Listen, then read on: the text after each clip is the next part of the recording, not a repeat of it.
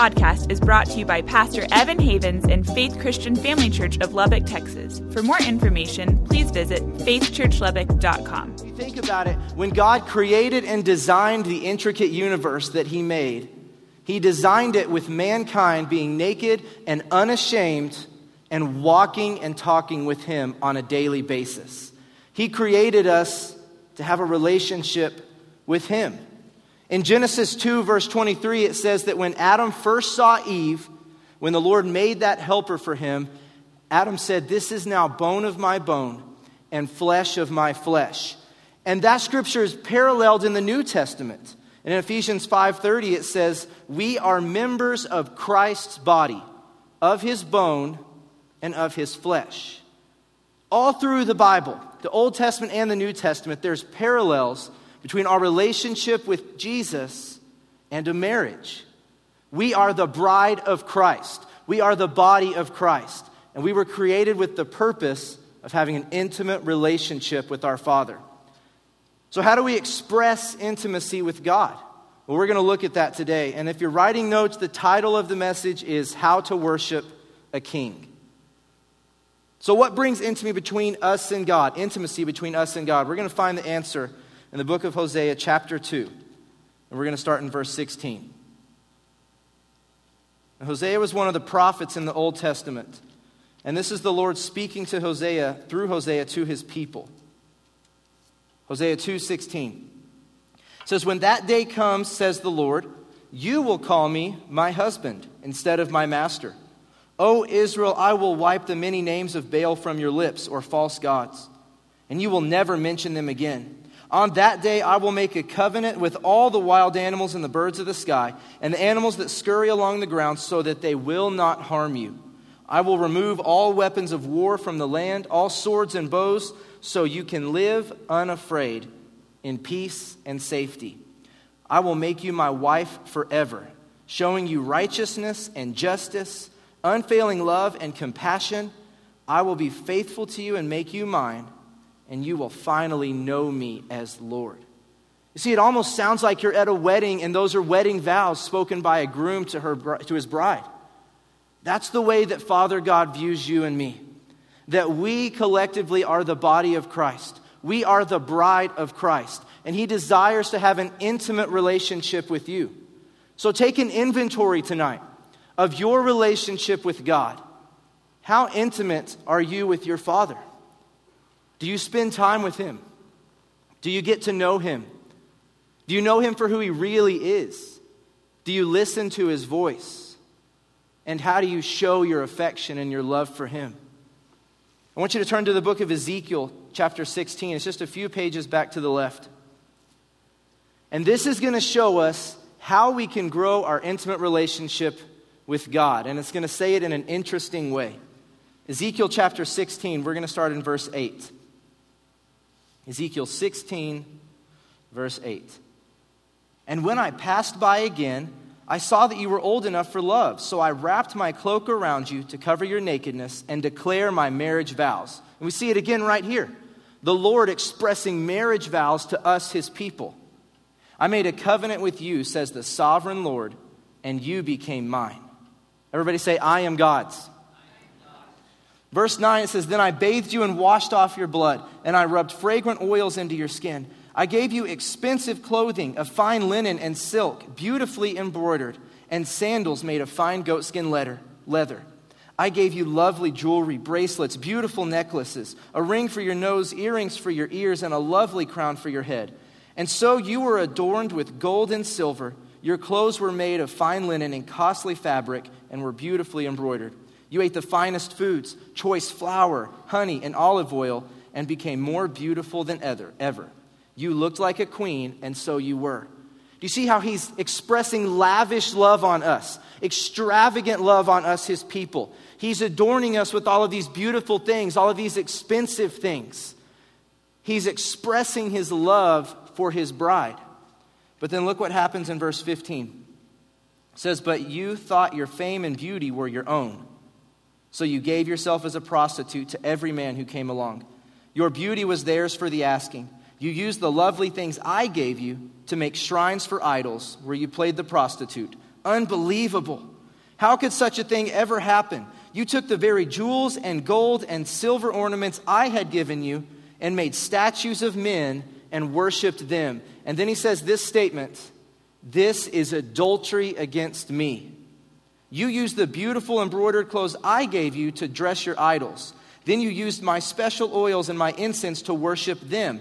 Imagine it. You set before them a sacrifice of choice flour, olive oil, and honey I had given you, says the sovereign Lord. So what was the adulterous act? What was it about that encounter that was adultery? And it's very clear that adultery happened in God's eyes when she worshiped another god. So see, in a marriage covenant, when you are intimate with a person that is not your husband or not your wife, that act is considered adultery. But that same act, when done with your spouse, is what consummates your relationship, your marriage. And so let's look at this in the same way. If worshiping another god is adultery against God, then how do we grow in intimacy with our Father? Through worship. Worship is what brings greater intimacy between us and God. Worship connects us to God in a more intimate way than anything else on this earth. And for us to worship anyone or anything else other than God, that's an act of spiritual adultery. See, this verse is a picture of us. And it's a picture of how God views us. See, He's given us everything we need for life and for godliness. And oftentimes we use what He's given us to commit spiritual adultery against Him. And yes, it's strong language, but it's the language that Father God used. So the definition of worship is to regard with great or extravagant respect, honor, and devotion. You see, if you are extravagantly devoted to someone or something, then there is nothing on this earth that can get you to derail from that devotion to them. And that's the picture that we get with worship. We worship God. We are wholeheartedly devoted to Him. We express extravagant respect for Him, extravagant honor towards Him. There's a man named Reverend Frost, and he wrote this. This is his definition of worship, and I think it's so fitting for us today. It says, worship is the opportunity for busy people, how many of us say at times we get busy, to touch the eternal, for sinners to glimpse the holy. I won't have you raise your hands for that one. For broken people to be enfolded in His perfect love. Worship is moving beyond our self-centered lives to meet the one who created us for something better. That's so good. Worship takes our focus off of the things that we're focused on that are earthly, and it puts our focus on God, which is where our focus should be. And today I want to give you what worship is all about. And I want you to walk away from this place tonight knowing what worship is, how to worship the King. And so I'm going to give you 4 different things that define and describe worship. And we're going to find those 4 things in the book of Luke chapter 10. Luke is the 3rd gospel, so you get to the New Testament. It's the 3rd book in the New Testament. And we're going to chapter 10. We're going to find here, Jesus was often tested by the Pharisees because they were trying to trap Him. They were trying to get Him to say something stupid that they could use against Him to have Him arrested or killed. And this is one of those encounters. In the book of Luke, chapter 10, verse 27, the Lord's talking to this Pharisee, this religious ruler, and He asks him, He says, "What is the greatest commandment?" And the man answered, "You must love the Lord your God with all your heart, all your soul, all your strength, and all your mind." That is the greatest commandment in all of Scripture. Jesus Himself said that it was in the book of Matthew, that you would love the Lord your God with all your heart, all your soul, all your strength, and all your mind. And from those 4 things that we're commanded to love wholeheartedly, we're going to derive a definition and a method for worship. Because I think we could very easily replace the word love with the word worship. To express extravagant devotion, extravagant honor, extravagant respect. So today we're going to say we're going to worship the Lord with all of our heart, all of our soul, all of our strength, and all of our mind. So the first thing that worship is all about then is the position of your heart. Worship is all about the position of your heart. Just like this verse says, love the Lord your God with all your heart. The Greek word that was used when the original writer wrote this book was the word cardia. The word cardia means the fountain and the seat of your thoughts, your passions, your desires, your appetites, your affections, your purposes, and your endeavors. So I have some questions that will help us locate ourselves today. What do you stay up at night thinking about? What are you passionate about? What drives you? What do you hunger for? What can you not live without? Who or what has your affection? What do you consider to be your purpose on this earth? What do you spend your time doing? See, these questions will identify the position of our heart, because our heart is defined as all of those things. Our drive, our attention, our affection, our appetites, our thoughts, and our endeavors, the things that we do, those locate the position of our heart. So what's the position of your heart towards God? And that's a hard question to answer. What are your thoughts? What are your feelings towards God? Do you view God as an angry God who's always punishing you? Do you view God as someone who took something from you, or who withheld something from you that you asked him for and he didn't give it to you? Do you view God like this giant bully in the sky with his thumbprint always on you, trying to make sure that you're not happy in life? Because some people do have those views of God.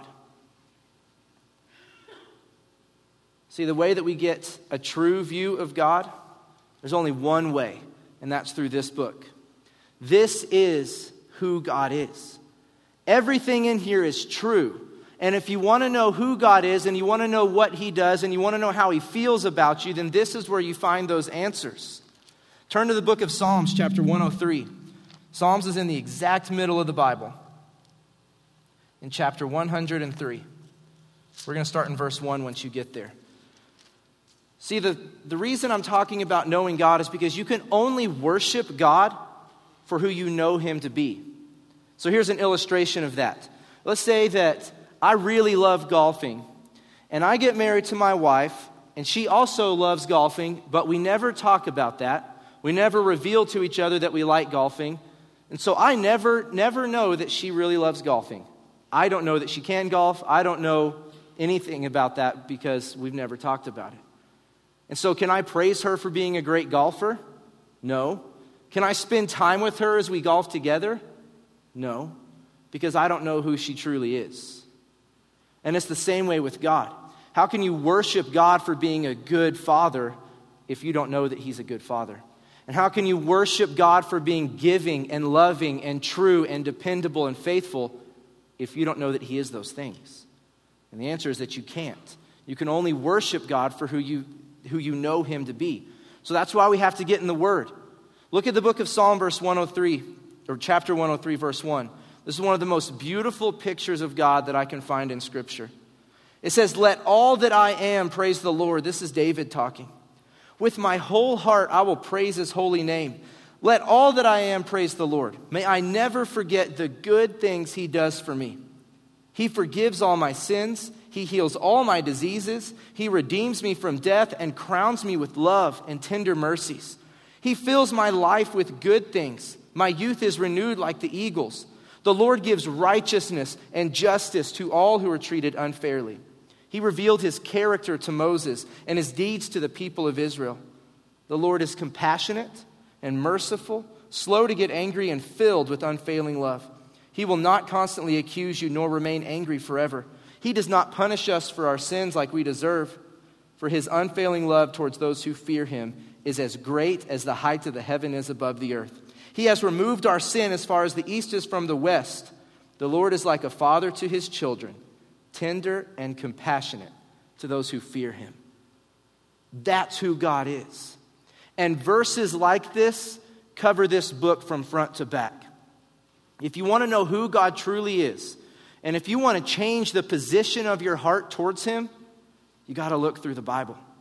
And when you do, you will find out that he is good. and that he is loving, and that he's merciful and kind and slow to anger and abounding in steadfast love. And so if your view of God is that he's angry with you, you're wrong. If your view of God is that he's withholding something from you to punish you, you're wrong.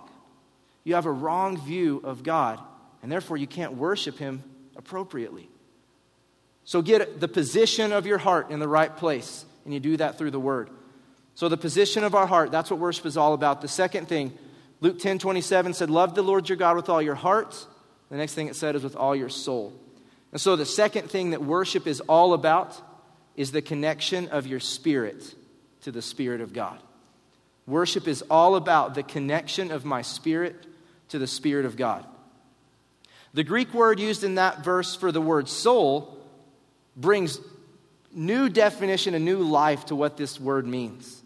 So that word means breath of life or living being.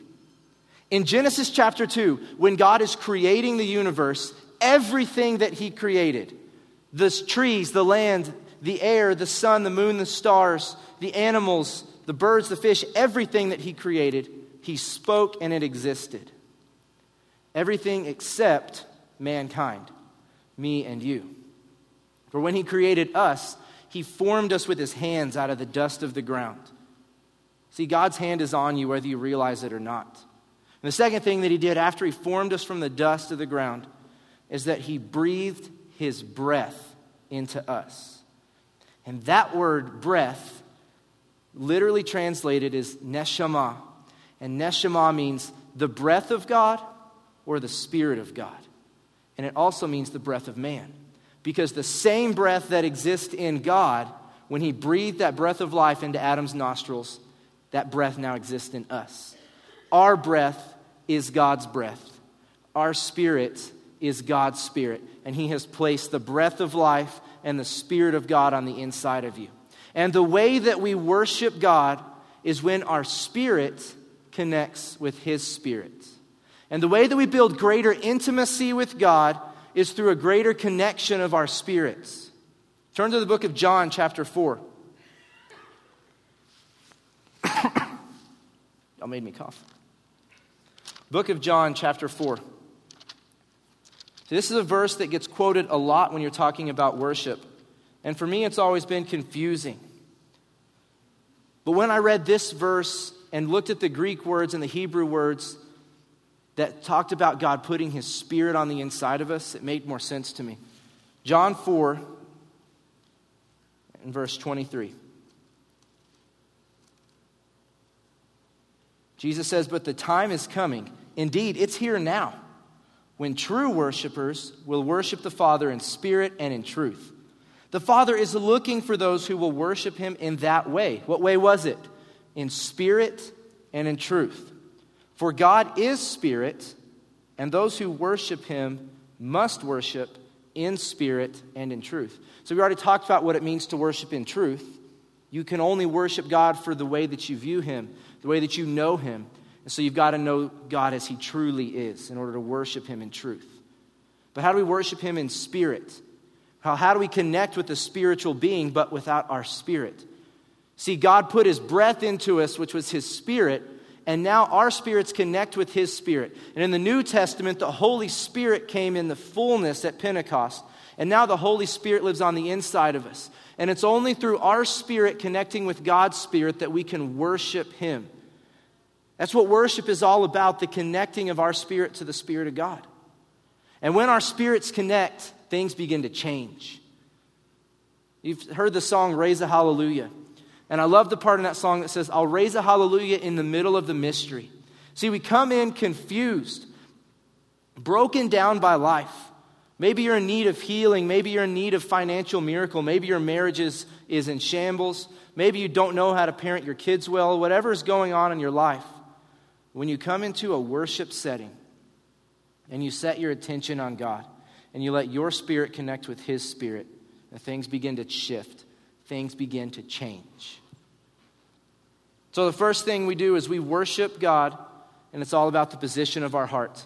The second thing, it's all about connecting, or the connection of our spirit to the Spirit of God. And the third thing that worship is all about is the posture of our body. See, the Bible says in Luke 10:27, it says, love the Lord your God with all your heart, all your soul, all your strength. And that's talking about your physical strength. Pastor Stormy calls this thing the earth suit. So our earth suit is part of how we worship God. And I want to show you exactly how you can worship God with your body. And so if you will turn your attention to the screen, this will teach you. And I know that each church has its own worship style, which is cool. Some people are more expressive in worship, some people more subtle, and it's all good. I go to a church that's pretty expressive in worship. It's a hand-raising church. That's what it is, right? That's what, Anybody here go to a hand-raising church? Am I here? Sweet. Who here does not go to a hand-raising church?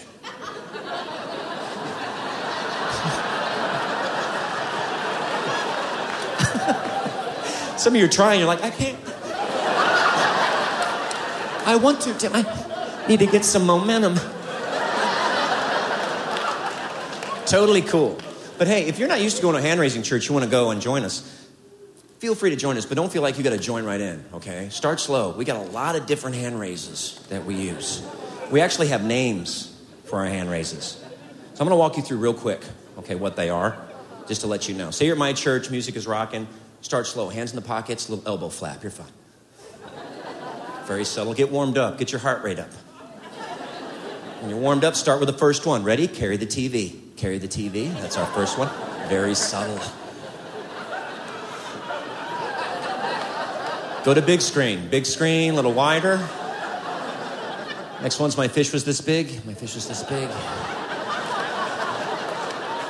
If you're a liar, you go out there, that's fine. Don't worry about it. Jesus loves you. Grace.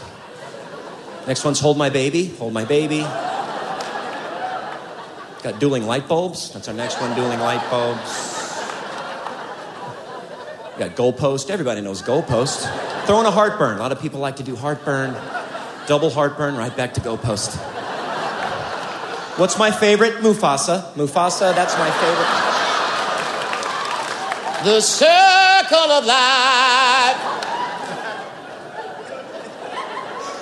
Tim, can you go higher? Yes, you can. You can take one hand, go a bunch of different stuff. Pointer, hatchet, schoolroom. Release the doves, give the Lord a high five, press it out. A lot of women like to wash the window. Wash the window.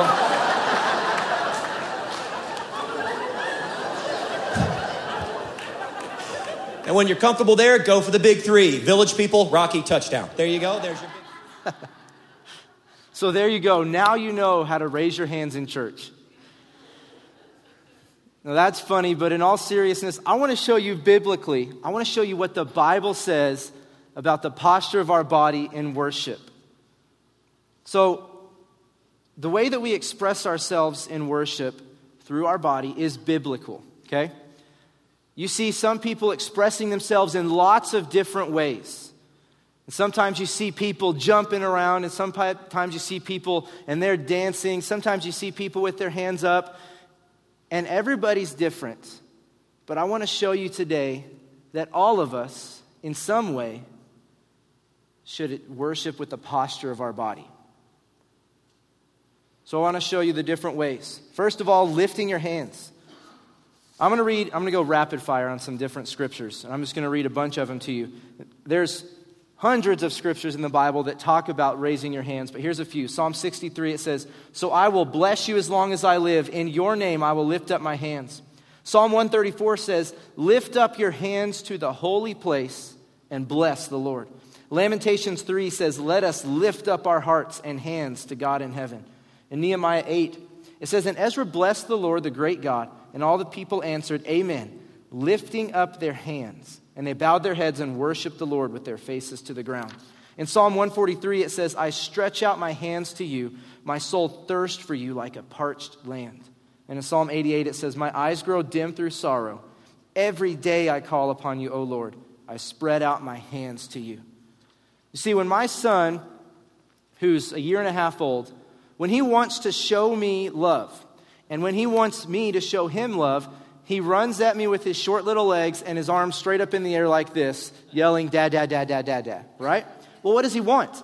He wants me to pick him up, and he wants me to hold him tight, and he wants to lay his head on my shoulder, and he wants to feel the expressed love of his father. And that's what happens when we lift our hands in worship. We are feeling and expressing the love of God, and we're giving God our love. See, there's nothing, as a father, there's nothing that makes me happier than to see my little son run at me with his arms up in the air because he wants me. And that's exactly what happens when we lift our hands. We're allowing the Lord to show his love to us. You see, it's the exact opposite. And there's times, she's not always like this, but sometimes my daughter gets a little grumpy. Anybody have grumpy children? Sometimes. Not all the time, sometimes. And so that body language, again, you come in the house and maybe she's got her arms folded like this. And she's got that little scowl on her face. You can tell. And then you run. You're like, Ellie, I'm so happy to see you. And she turns her back to you. See, it's the exact opposite. Her body language says, right now, I don't want to have anything to do with you. Right? And for us, our body language in worship is so important. Your body language reveals the position of your heart. Your body language outwardly expresses inward realities. So the next one is that we can bow down. These are scriptures about bowing down in worship. Psalm 95 says, "Oh, come, let us worship and bow down. Let us kneel before the Lord, our Maker." In Philippians 2, it says, "So at the name of Jesus, every knee should bow, in heaven and on earth and under the earth." And I don't think that could be any more clear, that at the name of Jesus, every knee should bow. And then in Ephesians 4, Paul says, "For this reason I bow my knees before the Father." And in Psalm 5 it says, "But I, through the abundance of your steadfast love, will enter your house. I will bow down towards your holy temple in fear of you." Another way that we can express ourselves outwardly in worship is by clapping our hands. Now, some people are great at clapping, and you can do all the crazy rhythms in between the ones the worship team's doing, and you're golden. Some people are like our beloved pastor, and clapping is a struggle and a handicap for him. But he's good. He looks at the worship team, he locks in with them, and he's okay after that. You see, pastor absolutely knows that he's a terrible clapper, that he has no rhythm at all. He'll tell anybody that. But it's all about expressing yourself in worship. It's not about how good at clapping you are. It's not about how good at dancing you are. It's not about how good at lifting your hands you are, or it's not about how you look when you lift up your hands. It's about the posture of your body in worship. So the scriptures say these things about clapping your hands. In Psalm 47, it says, "Clap your hands, all people. Shout to God with loud songs of joy." And then in Psalm 98, it says, "Let the rivers clap their hands. Let the hills sing for joy together." Another way that we express ourselves in worship is to dance. The Bible talks extensively about how David danced before the Lord. Now, I'm not talking about doing the Macarena. I'm certainly not talking about some of the dances that teenagers can do nowadays. That's not it. I'm talking about dancing before the Lord. Dancing for joy because of all that he's done for you. You know, there's a natural expression when exciting things happen. Think about at a sports event, a football game or a basketball game. And the natural reaction when something great happens is for everybody in the crowd to stand up and cheer. And there's a natural reaction when Jesus brings joy and healing to what's been broken before. And one of those reactions is to dance. Psalm 149 says, "Let them praise his name with dancing, making melodies to him with tambourine and lyre." In 2 Samuel 6, it says, "David danced before the Lord with all his might." I want to do that someday. In Psalm 150, it says, "Praise him with tambourine and dance. Praise him with strings and pipe." See, David even was dancing before the Lord one time, and his wife got embarrassed about it. And when he came back to the house, she called him out on it, and she said, "How dare the king make a fool of himself like that?" And he looked at her and he said, "I'll become even more undignified than this." See, his heart was, I'm going to worship God. I don't care what people think about me. I don't care who's watching. I don't even care what you think. I'm dancing for joy before my God. And the last physical expression or the posture of our body is to sing. Now, a lot of us, when the worship team is singing up here, they're singing their hearts out, you kind of just let them do all the work, and you're one of those silent singers. And again, maybe you're like Pastor Stormy, and you struggle slightly with singing. But he'll tell you, the Bible says make a joyful noise. And all of us should sing. Look at these scriptures. In Psalm 100, it says, "Make a joyful noise to the Lord, all the earth. In Colossians 3, it says, let the word of Christ dwell richly in you, singing psalms and hymns and spiritual songs with thanksgiving in your hearts to God. Psalm 95 says, oh, come, let us sing to the Lord. Let us make a joyful noise to the rock of our salvation. In Psalm 147, it says, praise the Lord, for it is good to sing praises to our God. In Psalm 104, it says, I will sing to the Lord as long as I live. I will sing praise to my God while I have being. In Psalm 13, it says, I'll sing to the Lord because he has dealt bountifully with me. In Psalm 105, it says, sing to him, sing praises to him, tell of his wondrous works. See, it's clear, and I didn't even read all of them. There are so many scriptures that tell us as the people of God to sing for joy. It doesn't have to be good. You don't have to be a fantastic singer. You don't have to be able to sing at all. But my challenge to you is in a worship setting to posture your body in a place that's worshipful to God. Because whether we like it or not, worship is about the posture of our body. And if you look all through the Psalms, you'll see David posturing himself to worship God. Now again, I'm not asking you to go crazy. You know, there's people that go over the top with this, and maybe you know some. There's some that they kind of look like at the car lot when they have the little guy that's doing the thing. It's not what I'm asking. But what I'm asking is, if you've never raised your hands in worship before, then raise a hand. If you've never danced before the Lord, then dance for joy in his presence. If you've never clapped your hands in worship, then clap your hands. If you've never bowed on your knees before the King of Kings and the Lord of Lords, then get on your knees before him. Because worship is all about the position of your heart. It's all about the connection of your spirit to the Spirit of God. And it's about the posture of your body. The last thing that worship is about is probably the hardest one of all. Worship is all about the attention of your thoughts. The last part of Luke 10:27, it says, love the Lord your God with all your heart, with all your soul, with all your strength, and with all your mind. It's in worship settings, when we're in here together on Sunday mornings and on Wednesday nights, I don't know about you, but there's often times where my mind has a real tendency to wander. And I start to think about all the things I have to do, and I start to think about all the people that I need to talk to, and I start to think about the emails I haven't answered, and I start to think about how my kids are doing and what I'm going to eat for lunch that day. And my mind starts to wander when I'm in the presence of the living God. See, worship is all about the attention of our thoughts. Have you ever had that conversation with somebody and you're like really excited to tell them something, and so you get home and maybe it's your spouse or one of your kids, you're so excited and you're like, I've got to tell you about this amazing thing happens, and they're like, oh, tell me. And then you start telling the story and all of a sudden they're like way over here and they start to wash the dishes and you're like, no, I wanted to tell you something, and their mind is completely not on you.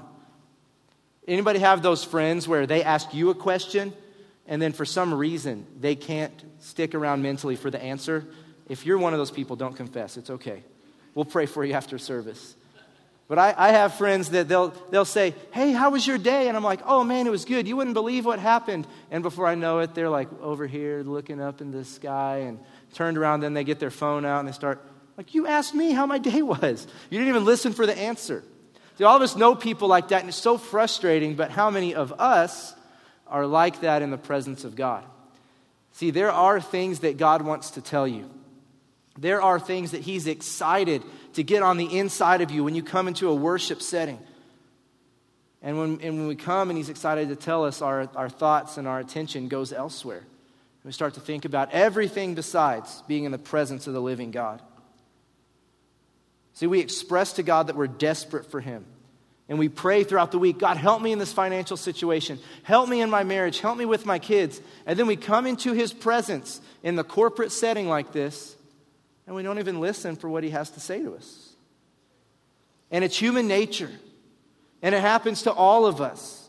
And it happens to me all the time. But my challenge today is that you would focus on where your thoughts are at when you're worshiping. Are there those songs that you know so well, and we've sang them so many times that you don't have to think about the words anymore? They just like flow out of you as we're singing them. And you can think about something completely way off in left field while you're singing that song. For me, the song Reckless Love is like that. That's a great song. And the biblical truth in there is incredible, that God loves us so much that he leaves the 99 in search of the one. And when I first started singing that song, it brought me to tears, and this is great. And now when we sing it, I'm like, because I'm so familiar with it. Keep your attention on God. Keep your attention on the biblical truth that's being sung in these songs. That's one of the reasons why we put the lyrics up on the screen, so that you can see what those words are saying. A lot of the songs that we're singing have scripture written into the songs. You know the song, Who You Say I Am? It says, who the Son sets free is free indeed. That's scripture. The song, No Longer Slaves, it says, I'm no longer a slave to fear, I'm a child of God. That is taken directly from scripture. And all of the songs that we sing, they're based on biblical truth. And so when you sing them, it's building you up on the inside. And you're getting a more true picture of who God is, so that you can worship him in spirit and in truth.